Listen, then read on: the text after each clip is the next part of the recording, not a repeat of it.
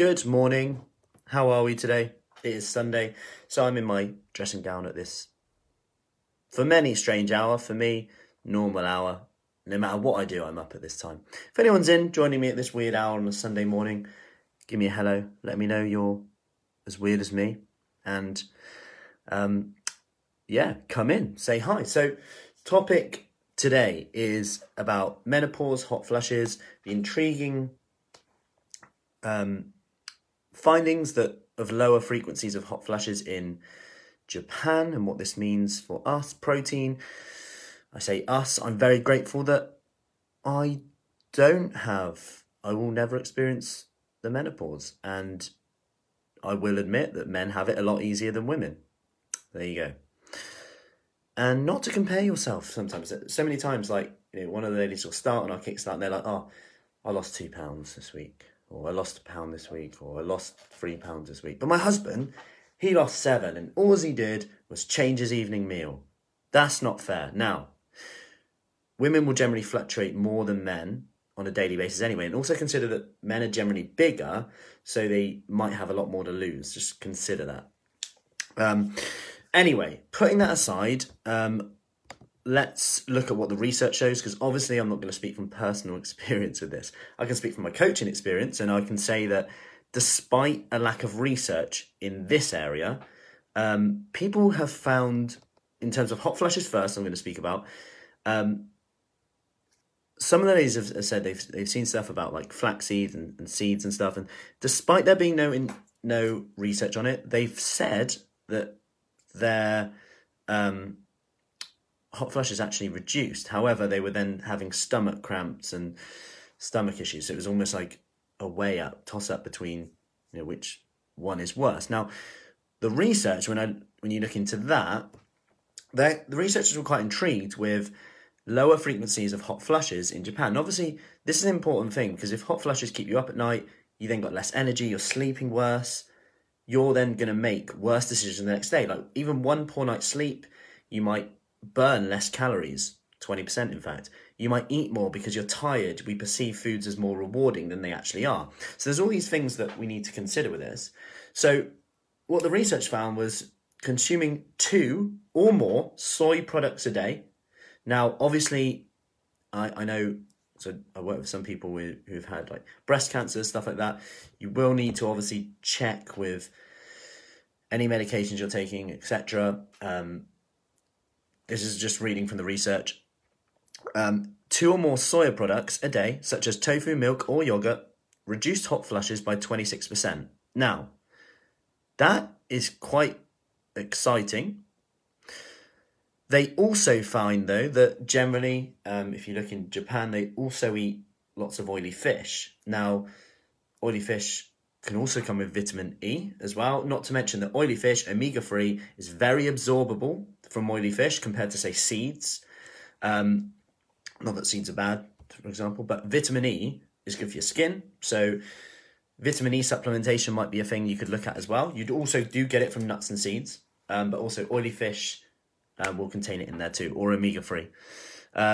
Also avoiding caffeine, spices as well.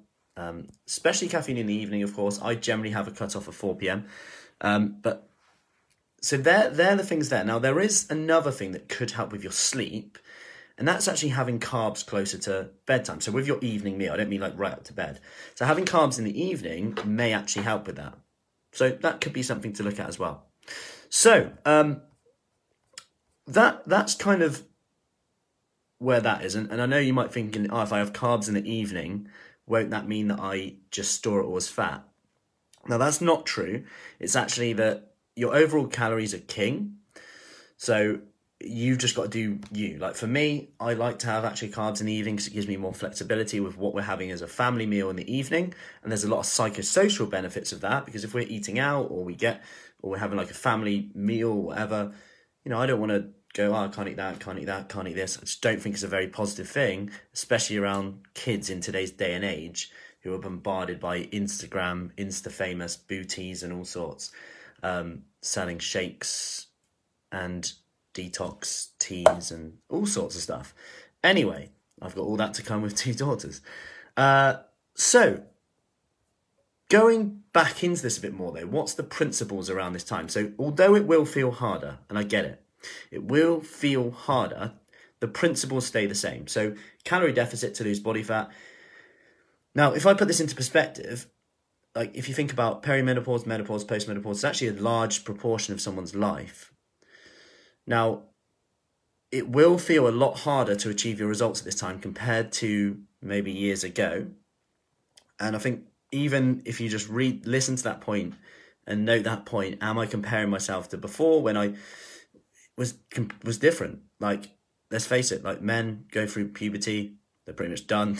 Women, a lot more goes on. So you've got to firstly consider that there will be fluctuations in the scale. And if you don't consider that the scales could fluctuate 4 pounds a day, then you might just be essentially shooting yourself in the foot a little bit too quickly and actually not getting the results that you actually deserve because you stop or react to a scale fluctuation going up when it could be water, could be hormonal changes, etc. Now, what the research shows is, so they did one research study, 60 to 90-year-olds, they gave them adequate protein intake, and this was, on average in the study, was 72 grams, or 1.1 grams of protein eaten for every kilogram of their body weight. So if you weigh 80 kilos, you would eat like 80.88 kilos. 80.8 kilos. 80.8 kilos.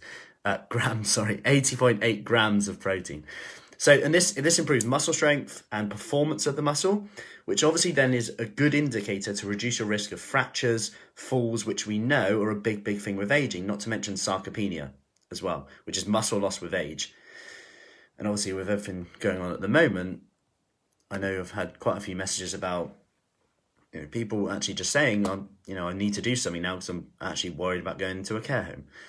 So resistance exercise and aerobic exercise, so a combination, reduced blood pressure and markers of cardiovascular disease and inflammation in postmenopausal women. So there was actually a 12% reduction in their arterial blood pressure in just 8 weeks, which is amazing, right? When you think how like accessible exercise actually is. I know it's hard to motivate yourself to do it, and that's kind of why we do what we do. But at the same time, look at those results, 12% reduction in 8 weeks. It's crazy. 1 year of resistance exercise. This was in postmenopausal women, reduced waist circumference, weight, and bad cholesterol. But at the end of the day, a calorie deficit is still needed to lose fat. And the easiest way to stick to this from a physiological point of view is making sure you get enough protein in. That's going to help with risk of falls, fractures, bone density. Getting fibre in. Fibre is going to help with cholesterol, with keeping you full up again. And getting that exercise in. So you're creating that stimulus to say to the muscle, I still need you. Hang in there with me.